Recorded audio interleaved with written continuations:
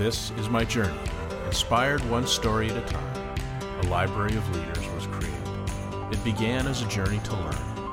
As time went on, it began to grow.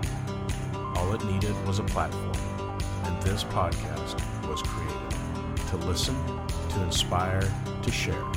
I am a storyteller, and this is my journey.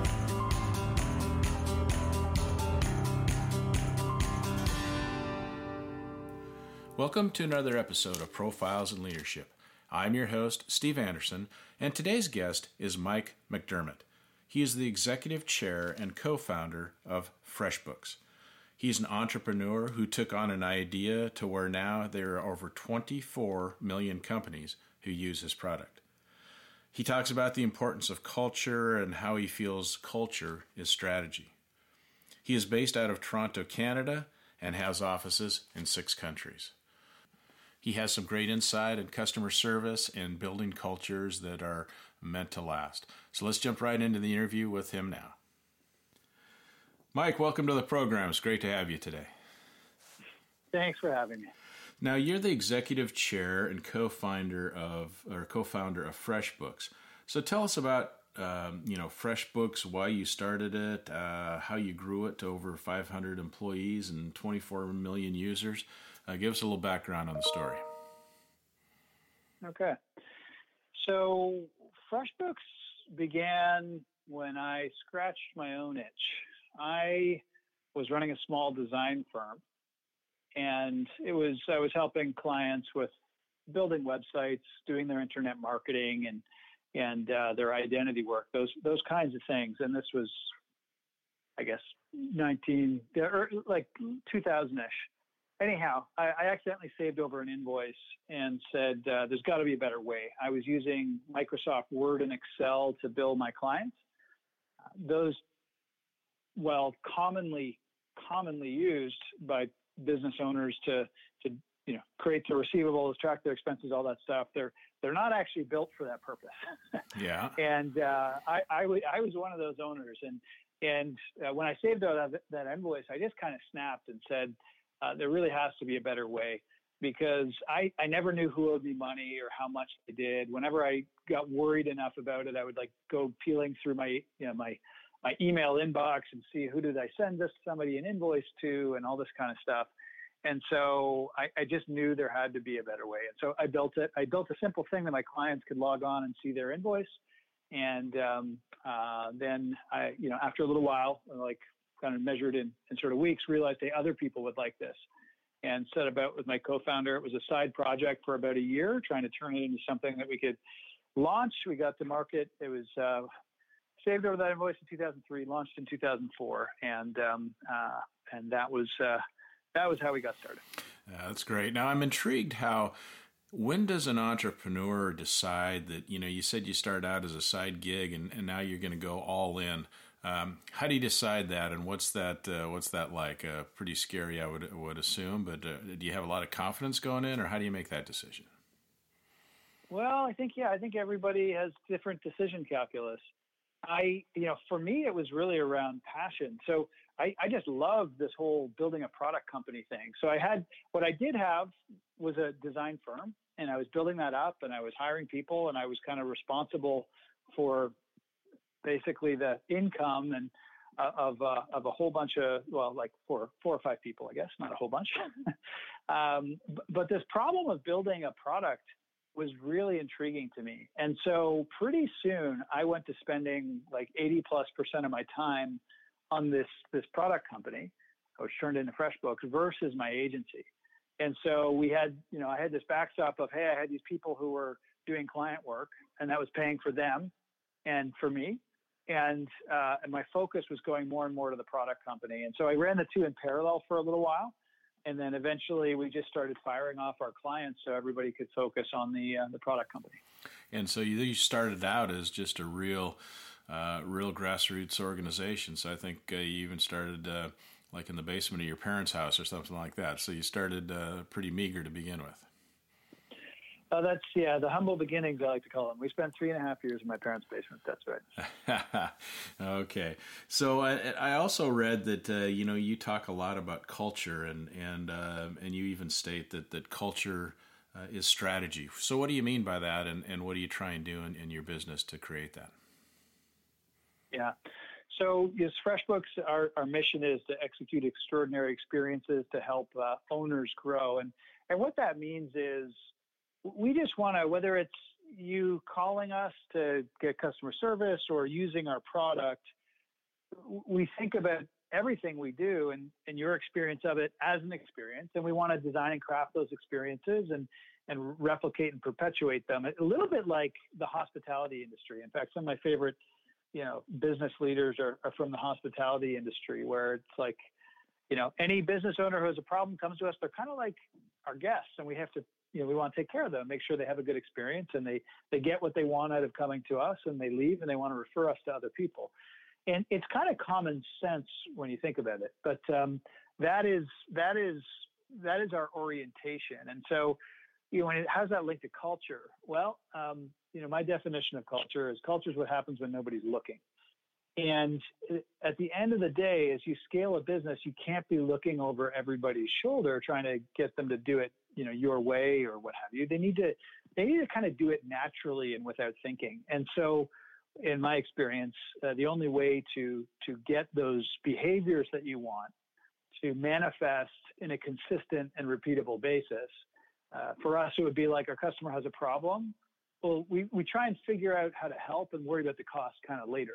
It's kind of the orientation I want, as opposed to, let me check the script and see what I'm allowed to do before I focus on helping. So that's the kind of nuance and the kind of thing you get out of the culture. And so if you want to, and I want to make sure that our customers are well served. And so you got to bake that into the culture. And so that is, one of the less eloquent tellings of that over the years for me, but I think you get a sense of what it is and why it matters based on all that.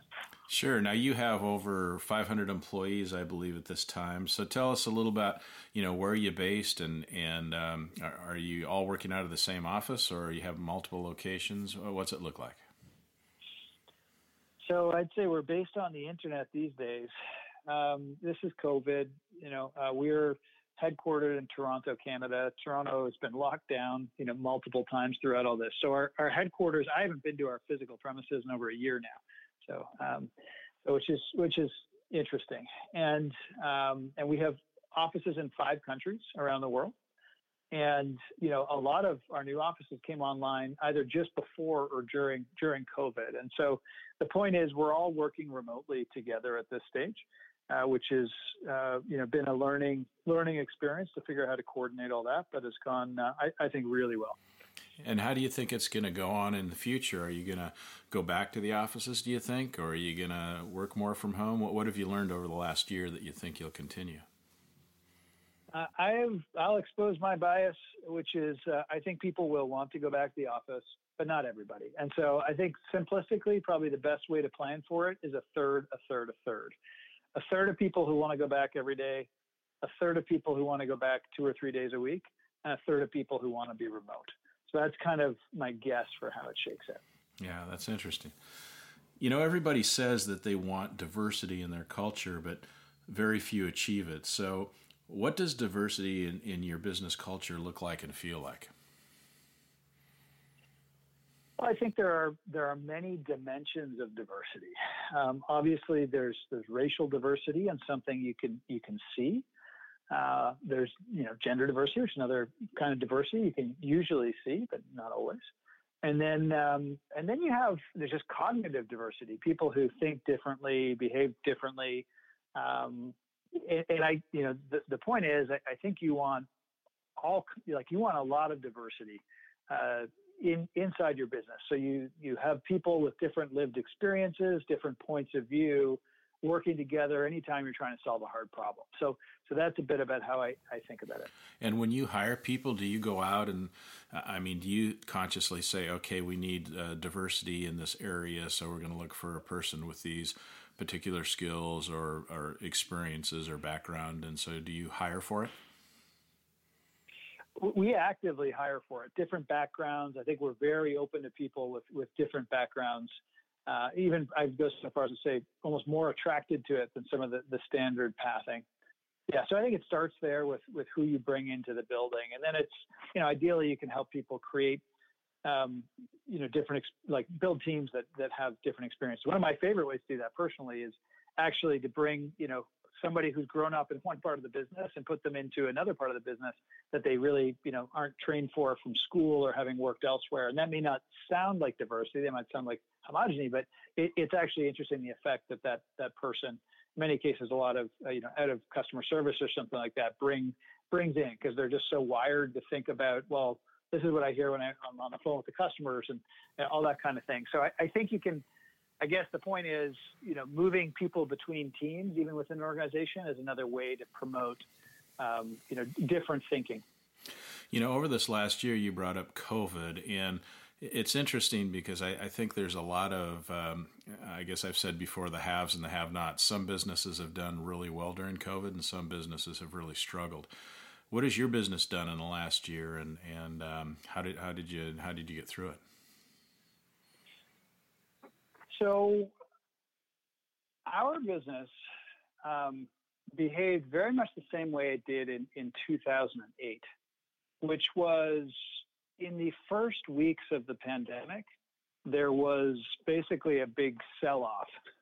What I mean by that, and when I say big, I actually don't mean big. It wasn't like it was double digit or anything like that. But we had, a higher rates of churn than we normally would. And so I should point out, hey, we're really easy to use accounting software that you can access on your desktop or mobile devices, and we're built for owners, so we're easy to use. And our business model is really primarily a subscription business model. So I pay a monthly fee to have us offer accounting software that's constantly being updated and you can access from anywhere. And so when you have a subscription business, we have one where most, in any given month, we start the month off where we know almost all the revenue we're going to have at the end of the month. But when COVID hit, people sort of panicked, and small business owners, a lot of whom were, very concerned about what their future prospects would be, grave uncertainty. They went and, in some cases, they went and canceled their subscription, and in some cases, those folks went out of business. And other people were just being cautious and sort of came back later. And others realized, hey, it's probably best that I have, good visibility into my financials with uncertain times such as these. So it was a balance, but we had a few weeks where people were, canceling at rates that we would not normally expect. Let's put it that way. And so we were like, okay, how do you plan for this? And so that's, we kind of made it through those first sort of 6 or 8 weeks. And then we've basically just been on an upward path since then. So after that initial uncertainty, lots of people are starting businesses, those that are still in it. Some of them are doing better, some of them are doing worse. But I would almost say it went back to, in our business, after that initial fear, it almost went back to kind of business as usual after that. And we've been growing. We kind of returned to, or I think we were growing throughout, but, returned to a really solid growth path. And, we're very fortunate as a result of that.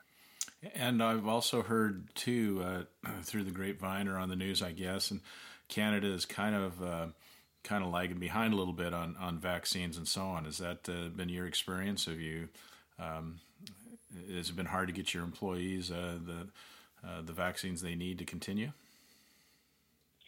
Well, I think our distribution, our access to, first of all, and the distribution of vaccines has certainly lagged the U.S. and Israel and the U.K. I think we may not be doing too badly once you get after, past those groups. And I think we're at something like 40% of Canadians at this point who, maybe it's total, and like 50% of eligible have been vaccinated. But in most cases, it's the first vaccine, and like all but like 3%. So, and this is with the date today, it's kind of mid-May 2021. Right. And I think the States is considerably ahead of that. So we are, but we're getting there, and it's kind of coming on fast. And I'm expecting by the summer we're going to be very well vaccinated here. So we're probably lagging a quarter, I would say. Okay. Yeah, it's good to hear. Now, who would you say that your major competitor is? Is QuickBooks your competitor? Is that who you compete against, or is your product different than that? Yeah.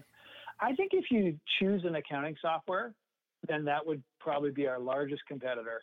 Having said that, what we see is there are more people who are still using Word and Excel, Google Docs, pen and paper, and or some hodgepodge of systems that weren't really meant to do all this stuff, maybe like an old Access database or something like this they're still running on. They've kind of rolled their own solution one way or another. And that's honestly the majority of it. And how do you reward and recognize those in your company who kind of live that culture that you were talking about and that you want to continue to evolve and create more? Well, that is almost the most important question. So, the trick to sustaining and perpetuating a culture that you really want to have is to do just that. Is to recognize when people are kind of you want to catch people when they're doing something right. That's the trick of it, and really not tolerate at all things when it's on the other side. When it's really, really bad, kind of basically zero tolerance, send a clear signal there. But the most important thing you can do is recognize people when they do something right, when they, what we would call live your values. So our culture is kind of the output we're looking for. How do people behave? We have a set of values that are what you might say are your expected behaviors, and how we treat each other, and we can kind of point to and say, hey, listen, when you did this, it was great because X, Y, and Z. And, that's a great example of living our value of why, if that makes sense. Sure. And so that's kind of how it all sort of works as a system. And then, so we have our values, and, I might say to you, hey, thank you for bringing this to my attention, Stephen. It was, I can understand why you might have been afraid to tell me because it's bad news, but when I hear bad news quickly, it's really helpful. I can make good decisions. So thank you for living our value of honesty, which is we're straightforward and we communicate directly, because now I'm going to be able to move faster. We're going to get sorted faster. It's all so much better because you live that value. And so we have a little program we call the basically values cards, and anyone at the company can offer a values card to anyone else. And it's almost irrelevant what it is. Like we do like $25 gift certificates, but the more important point is that anyone can do it.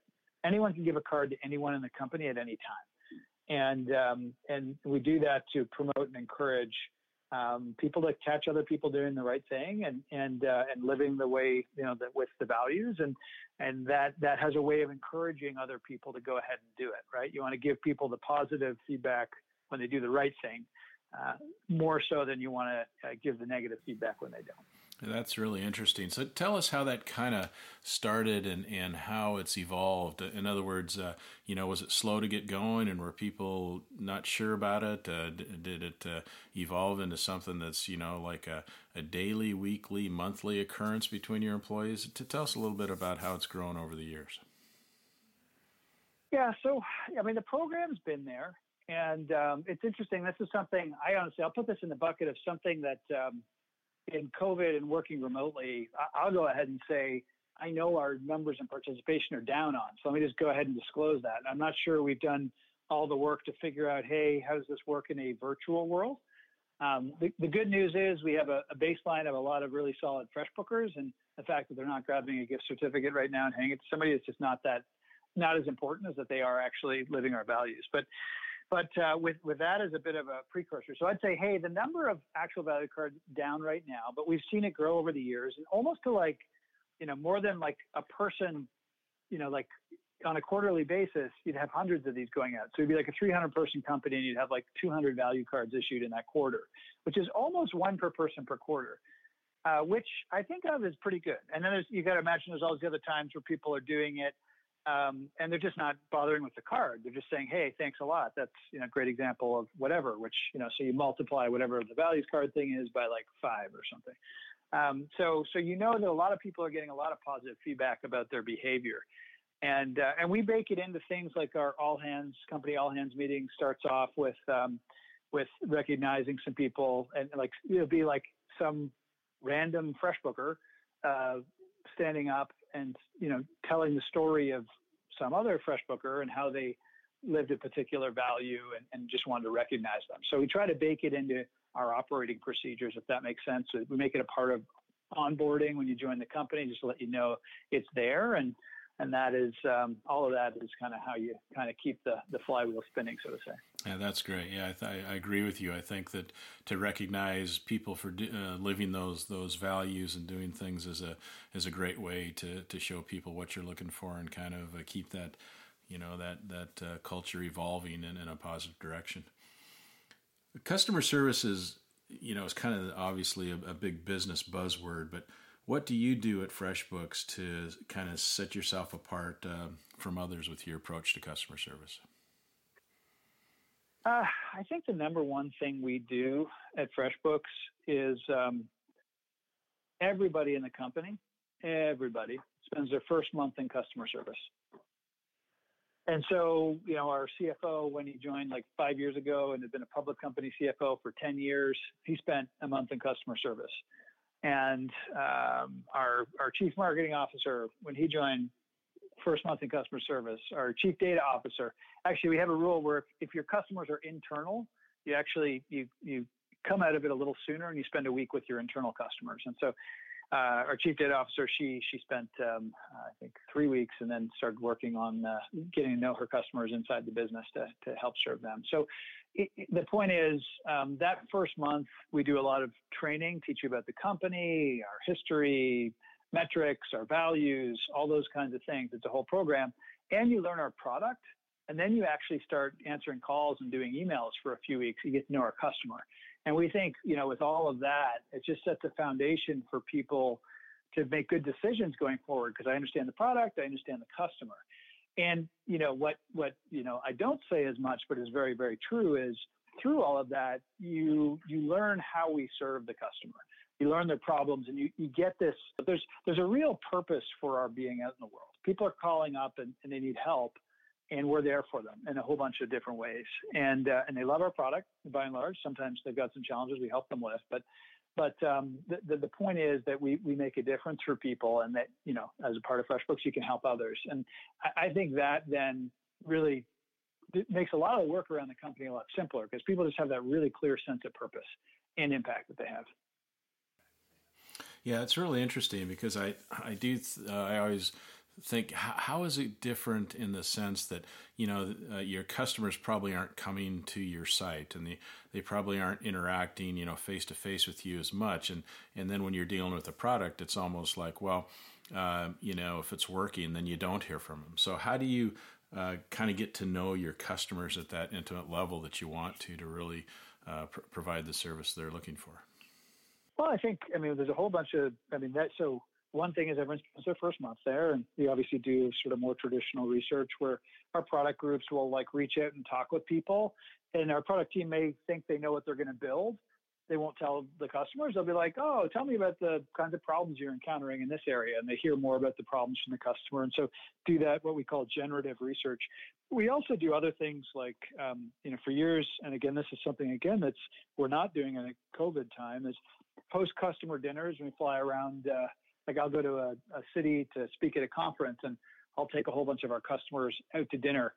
And that's just a thing where we just send a note to the customers in that city and say, hey, would you like to come out? We're kind of gathering as a group, and we basically pick up the food and beverage tab, and there's no presentation or anything like that. We just maybe a kickoff word to welcome people.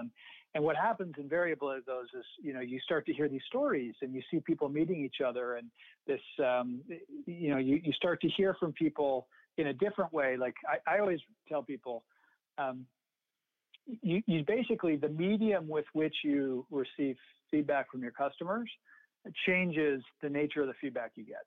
And so when somebody emails you, they're going to be like, it's a real break fix scenario normally. When they phone in, they're trying to kind of co-solve a problem maybe.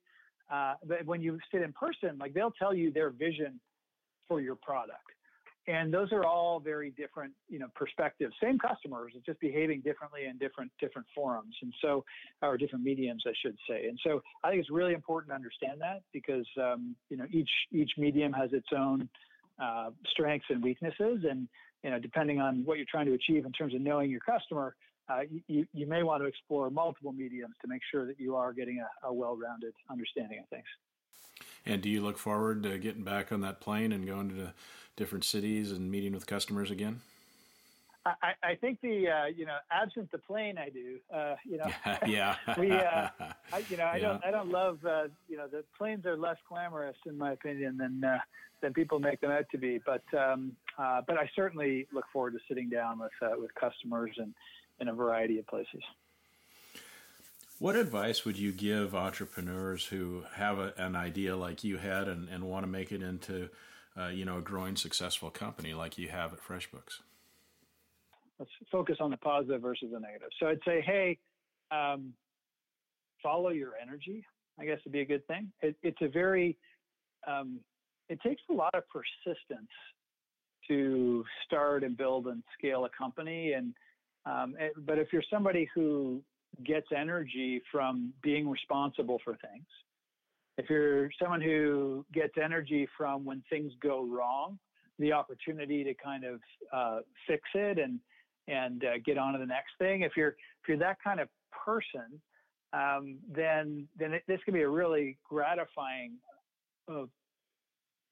way of life, or sort of direction for yourself. I think where it goes wrong is when people think about all the things they'll get by virtue of taking this path. I don't think that's the way to do it. I think you have to sort of love the journey, not the destination. And do you think people like yourself and other entrepreneurs that are successful, do they just have a higher tolerance for risk and just kind of be willing to bet it all, so to speak, more than others? I've always said, I think, people would perceive me as a risk taker. I think of myself as a risk manager. Okay. I guess I manage the risk out of things, and then I go to the next step and I take on a little more. I think people perceive entrepreneurship as oh, I could never do that, it's so risky. And it's if I tell you my story, well, first of all, I built the thing for myself. So I knew at least one person wanted it.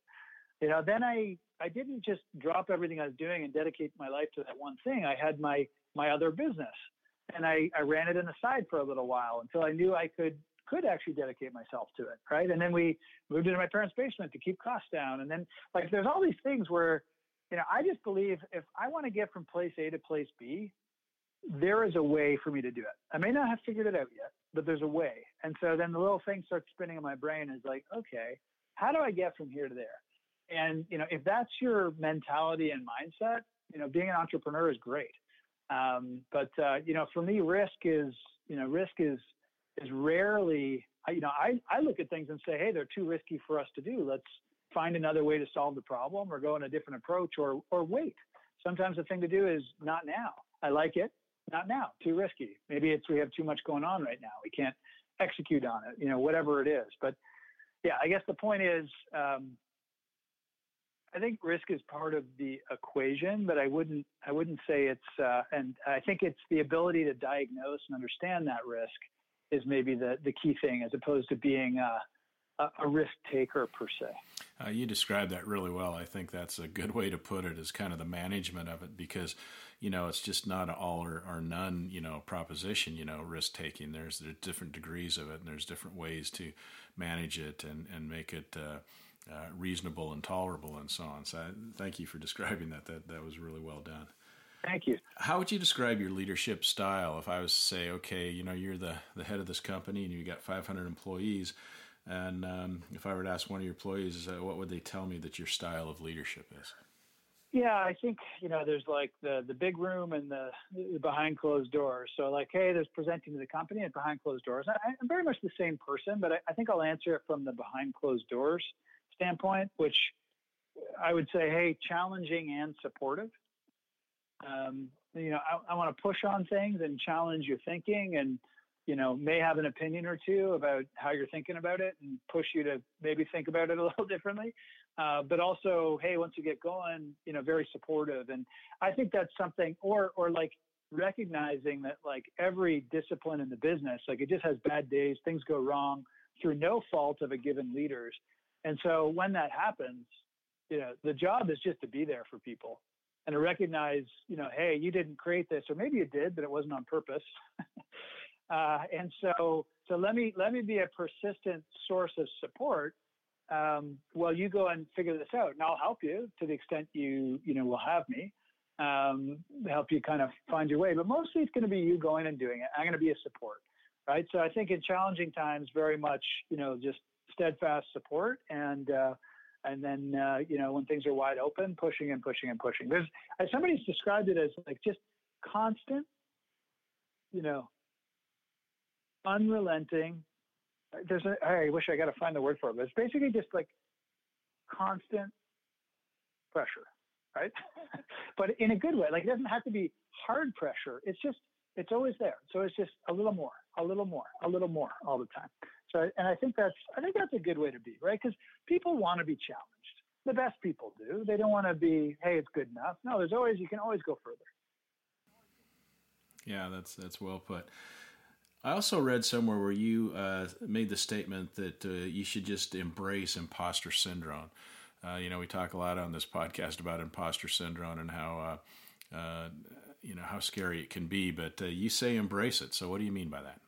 Well, hey, what is imposter syndrome for anyone that's just tuning in to maybe your show for the first time or what have you? And to me, maybe this is not the textbook definition, but it's this voice in your head that says, oh my God, I have no idea what I'm doing right Yeah. now. And I think what people often don't realize, I think everyone experiences this.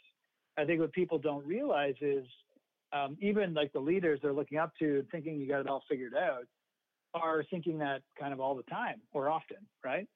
It's like, hey, if you're really pushing yourself and really challenging yourself, you're just going to find yourself in places where you don't necessarily know how to do it.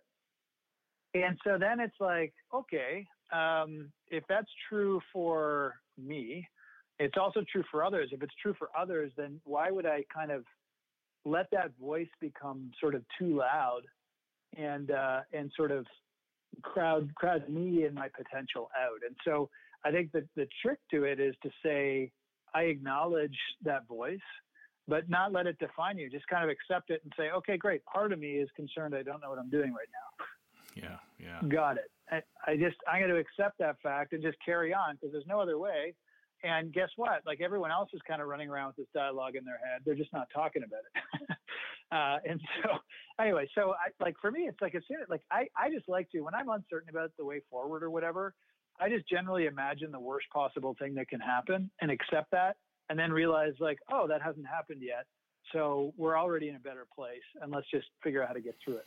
So the way you describe that, then you would probably say that you probably never get over somewhat of imposter syndrome. It's not something you have and you're trying to get rid of. Yeah, I think it's kind of the path to growth, right? Individual, personal growth, career growth in a lot of cases. And if you fight it and deny it, it's just going to like stop you from developing. If you embrace it and accept that it's there and kind of observe it, you can have the opportunity to kind of, sort of put it in a fixed place and walk around it onto the next phase and put it behind you. And so I just think of, personal growth and career growth, or even like sports or something like that. Like you're accumulating a collection of skills. And anytime you do something the first time, it's like, oh, I don't know how to do this. Oh my gosh, does everyone know I don't know how to do this? And then you do that thing a couple times. Maybe it's, you're learning how to play baseball. It's like, I don't know how to hit the ball. If everybody's staring at me like you don't know how to hit the ball, all of a sudden you start hitting some balls. And all of a sudden, if the pitcher stayed the same and you grew up from that pitcher who was pitching balls to you when you were, I don't know, 6 years old, by the time you're 16, you're hitting a pretty long ball. So you start to develop new skills. And then you're like, well, this is kind of boring. Maybe I want to find a new pitcher that's a better pitcher to challenge me some more. And then you're like, oh, I don't know how to hit this person's pitch. And that becomes an interesting an interesting game over time. And along the way, you develop, now I can deal with a curveball and a sinker and a fastball and all the pitches that you didn't even know existed when you started, you can start to detect and deal with and cope, better and better and better. And so you're growing, you're able to sort of participate and compete at higher and higher levels.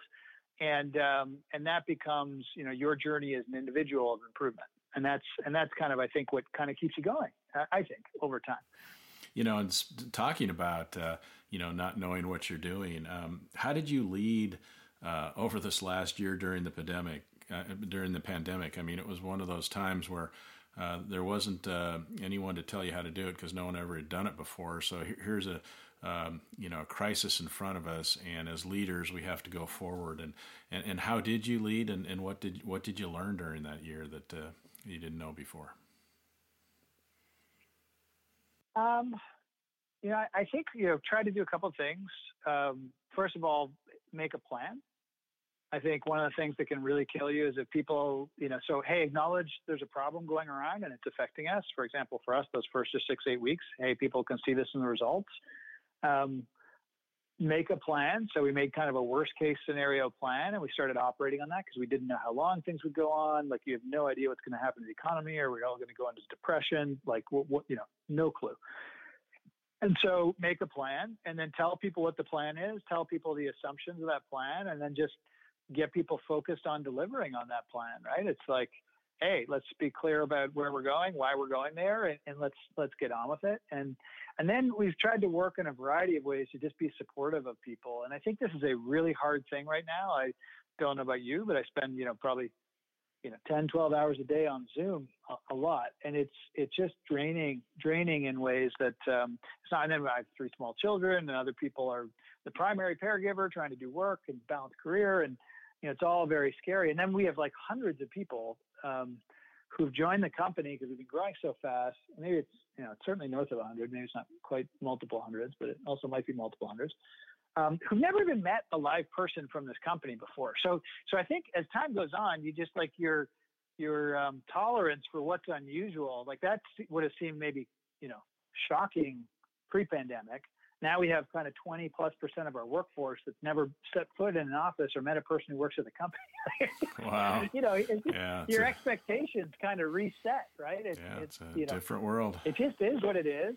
Yeah, it's a different world. So, but yeah, I think trying to remember that a big thing is to remember that people are going through many different challenges. We've had a member of my executive team who lost a parent and couldn't even be at the funeral.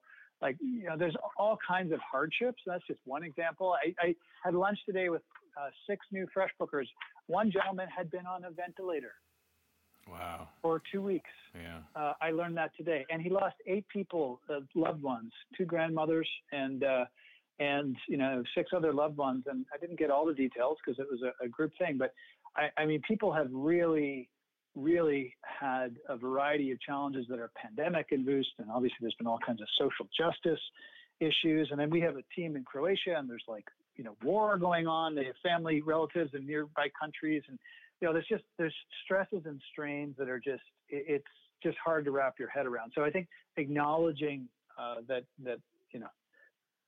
things are like this right now, and being at home staring at a screen, really wears people down, and just trying to be human and start from there. That's been my approach. I think people would say maybe empathetic leader, but start there, acknowledge it, and then build everybody up together if we can. Yeah, those real life experiences really do focus you and realize that, different people are, as you say, are dealing with it at different levels because it's, affected so many people in so many different ways. Did you lose some people along the way that had to leave the company or drop out because of personal experiences or things that they had in their own lives that they couldn't continue, or did you keep your team mostly together? Well, I think in terms of, we tried to be supportive if people needed to be a parent or a caregiver, or just start with the default, like it's okay, just tell us we want you to be here. What I find is people just, and this is despite our efforts, people still think like, oh, I might get fired tomorrow because I have to look after my kids or whatever, right? It's terrible. This is not a good environment, and that's not a healthy place to be for anybody for any sustained period of time. And but did we lose people? I think, people are burnt out and tired. And the longer this goes on, I think the more risk there is, frankly, to every organization out there. I've seen lots of studies where, like I think Microsoft, something like 60% of their people are planning to leave within the year. Because it's just, people just are at the end of the rope. They want something they control. Change is good. Like it's a very human nature kind of thing. I'm hopeful that as offices and things open back up, that people say, oh, well, that's a change. Oh, I'm back to it. Maybe I don't need to go to reshuffle, this part of my life necessarily. But I think everyone's going to see a lot of that. Describe an aha moment you experienced that enabled your company to kind of reach the success it has so far. Well, I think there's a bunch of ways you could go with that question. And you're looking for something nice and specific here, I guess. Do try to be specific in these scenarios. We've had a variety of them. I'll kind of list some, and then we'll maybe pick one to talk about. But sure. When the original name of the company was Second Sight, which was awful. It's a terrible name. You can spell it a whole bunch of different ways. Both the words second, 2ND, or second. And anyways, just a terrible name, utterly forgettable, not clear what we did. And so realizing, that was a bad name was an aha moment. I think a lot of the aha moments I have along the way, and I'm going to try and think of something specific, but when you just realize it takes a bunch of little data points and pieces of feedback from people for things to click and realize like, oh, we have to change the way we're doing this. We thought it was good. We designed it for a good reason, but, for one reason or another, it's not good to carry on this path, or we need to change and tune it in some way. And so we've had, things like this over the years. And I'm trying to think of, like, they can be small, like our approach to, amenities that we make available in the office, to, how we've communicated with our customers at various times. So we were encouraging people to, when we went and rewrote all our software, we built a new version of it. And when it first came out, we were encouraging people to try it out. And then we just realized we shouldn't do this anymore. It's not ready for people who are using the old product. It's too different for them. And we spent a few years, and now it's a much better situation. But, that's a hard thing when the whole team's been building the new thing and they're excited about it. So I think, I guess maybe what's the common thread in all of that is I just think you have to stay open-minded. And, I think in business and life, so much of it is like, how do I sort of stick to the fundamentals, the principles, the foundations of who I am or who we are, but stay open-minded with some of the details on top of that, not getting confused about the two and being dogmatic about, some of the tactical decisions you make along the way. Well, I think what I'm hearing you say there is people just look at, oh, there's got to be some big event or some big thing that helped you become so successful, when in reality it's the little things done consistently over time that create the success. So I think you make a good point. It may be not one thing you can identify and say, that's exactly what made us who we are today. It's the little things that build over time.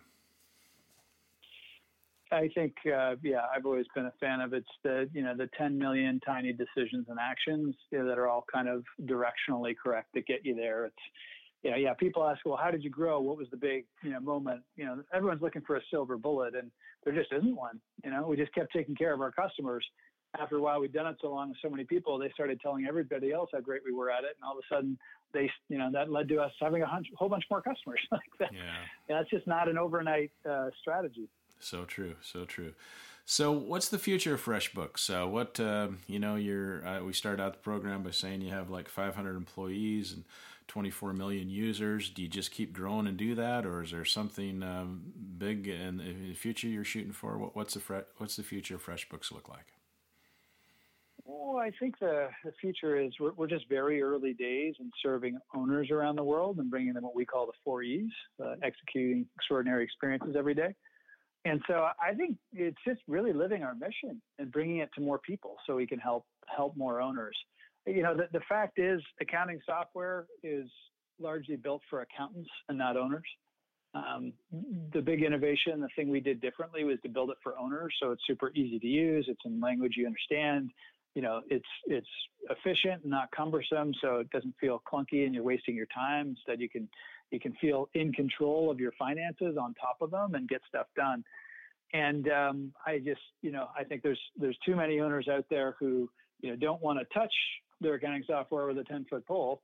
And therefore are removed from it and counting on somebody else and maybe not feeling like they understand it as well as they could. And so, anyways, we just hope to help people overcome that way of experiencing software so they can be more successful doing whatever it is that got them in the business in the first place, because it surely was not doing their billing and accounting. Mike, usually at this time in the interview, I always ask a common question, and that common question is, in relation to leadership, what is a pearl of wisdom you could leave our listeners with today? Yeah. So in terms of leadership, if you got to pick one, so I will go with, I'm just a fan of the fundamentals. I think if you can be solid with your fundamentals, you can build a lot of stuff on top of that. And even if you're not the best communicator or whatever it is to begin with, people will sort of learn. Actually, you know what? Maybe I'll go a different path for today. So anyways, the two things I would say there are shared values and alignment. You got those two things, you can go everywhere. But you know what? A wise man once said to me something else, which is a different kind of thing in leadership, which is there's a hierarchy of communication. The lowest form of communication is speech. Next is written. And third is pictures. And I think it's always helpful to have that because there are times when I feel like, man, I've told everybody this stuff 10 times or whatever. And the thing is, you got to tell people 1,000 times. But to the extent you can use pictures, people can get there kind of faster. And so that's a funny way to kind of end it. But if we wrap the first thing together, which is, hey, if you have people of shared values, and they're aligned, you can do anything. You can really go on a mission. This is, hey, we have some shared belief sets, common behaviors. Doesn't mean our politics is the same. Doesn't mean we look the same. Doesn't mean our histories are the same. But we have this shared set of values. We're aligned with where we're going. I think that communication aspect can help you with that alignment. So maybe I'm kludging together two things or maybe three there, but those are the parting thoughts I'll leave you with this afternoon. Oh, well stated. So if people want to find out more about FreshBooks and want to find out more about the company and even the product itself, how can they find that? I think the simplest way to do it is just go to freshbooks.com. Okay. And there you will find you can sign up for a free trial. You can visit the website, learn more about the product. You can, if you're that interested, find more about me and the history of the company, all that good stuff. But yeah, go ahead, FreshBooks.com. And if FreshBooks sounds interesting to you, you can by all means go ahead and try it for free there. Okay. Well, thanks, Mike. I really appreciate you being on the program today. It sounds like you got through, although I keep talking like the pandemic's over. We know it's not. We're still ongoing, but it sounds like you've fared pretty well with the company, and it's continuing to grow. And thanks for sharing your ideas and thoughts with us today. I really appreciate it. And good luck to you in the future with FreshBooks and the continued success of the company. Thanks, Stephen. Take care. Thank you for listening to another episode of Profiles in Leadership. To listen to all my interviews, subscribe to Profiles in Leadership with Steve Anderson on Apple Podcasts, iTunes, and many other popular podcast platforms. Some of these interviews are on video, and you can search YouTube for Profiles in Leadership with Steve Anderson. You can also access the entire library of interviews on my website, orange.coaching.com, and that is orangetheword.coaching.com, and go to the Media Center and click on Podcasts or Video Gallery. You can also enter the website from pilpodcast.com.